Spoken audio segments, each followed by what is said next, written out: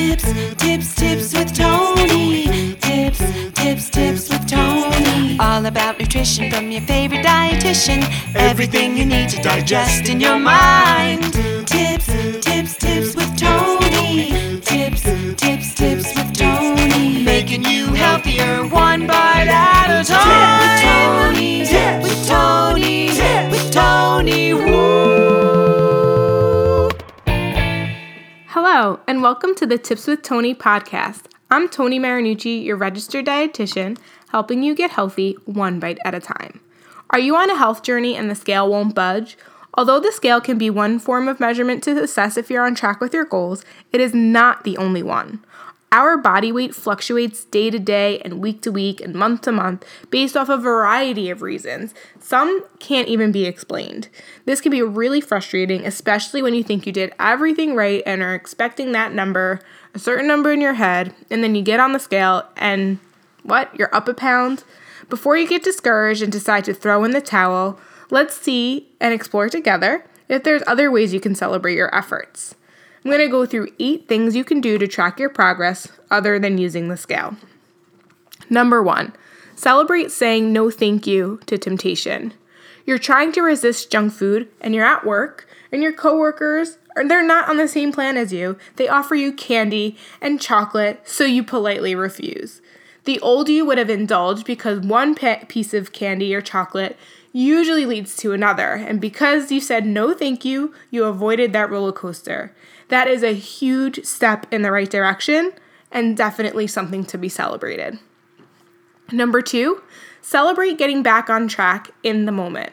So going back to that work situation, maybe you do give in this time, and unfortunately, that one piece of chocolate does lead to another and then another. However, this time you don't allow it to ruin your healthy dinner plans, and since you overdid it on the sweets at work, you decide to skip dessert tonight and you decide to have a small piece of fruit or maybe like a decaf tea instead. Number 3, celebrate being kind to yourself. In addition to putting action forward to picking yourself back up after going off track, you've mentally decided to forgive yourself and remind yourself that you're human and that everything cannot be perfect all of the time. Since you're working on loving yourself and improving your overall health, you kindly talk yourself into finding a new solution going forward. Number 4, celebrate drinking less empty calories. Soda, juice, sweetened teas, and frappuccinos. These are all beverages that can provide calories but lack nutrients. Therefore, the only reason behind drinking them is the immediate satisfaction of taste. And the more we satisfy our sweet tooth with empty calorie beverages, the more we want to drink them. Cutting back on sweetened beverages creates an opportunity for you to consume more nutrient-dense foods and water. Usually, cutting back on sweetened beverages, you don't see an automatic decline on the scale, but over a year time, studies have shown that people who go from drinking regular soda and cutting it out of their diet completely, in a year later, they're 9 pounds lighter than from that year. So it might not be an immediate decline, but trust when I say it is adding up. Number 5, making healthy swaps at a restaurant. I think this is key for the person who eats really well during the week, and on the weekend when they go out to eat, they might go off track. So using healthy swaps at a restaurant and getting through those moments that are usually your weak moments, another thing to celebrate. So the waiter comes to your table, takes your order, and even though you really, really, really want the chicken parmesan with the pasta, you ask, I would like the chicken parmesan, but instead of pasta, I'd like to substitute it for steamed broccoli. Oh, and you can please take the bread off the table. I don't want to be tempted to eat it. Thank you. Chances are the portions at the restaurant are larger than the proper size, and even though that option is fried, you still made small adjustments which eventually will lead to big results. Number 6, check your body fat. You may want to invest in a fat loss monitor because even when the scale does not move, your fat to muscle ratio might, depending on your exercise regimen. Most of our organs and tissue require muscle support for them to work optimally.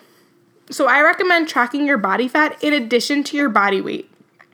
On average, a healthy body fat range for women is 21 to 36% and 8 to 25% for men, respectively. This range varies slightly depending on age. Number 7, how do your clothes fit? Our body fat distributes as we change our eating patterns, and believe it or not, where we carry excess fat can dictate our health for better or for worse. When we carry weight closer to the heart, so higher up on the tummy, we're at a greater risk for heart disease. So if you notice that the belly fat is going down in that area and it's moving closer to your hips, then that's actually something to celebrate. Number 8.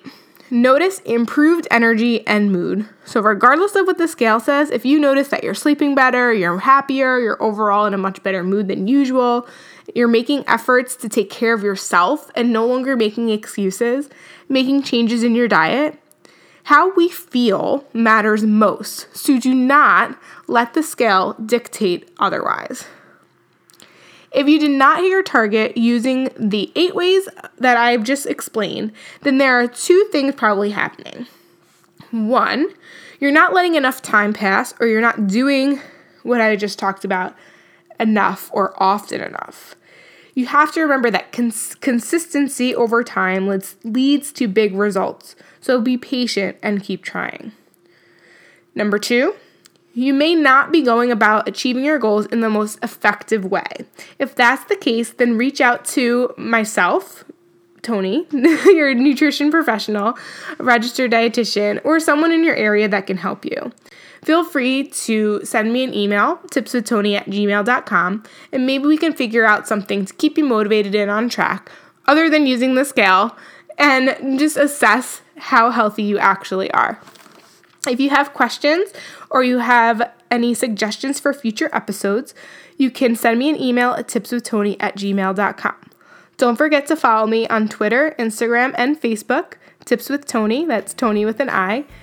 And don't forget to, if you like to, write a review and give this a nice high rating if you enjoyed the podcast.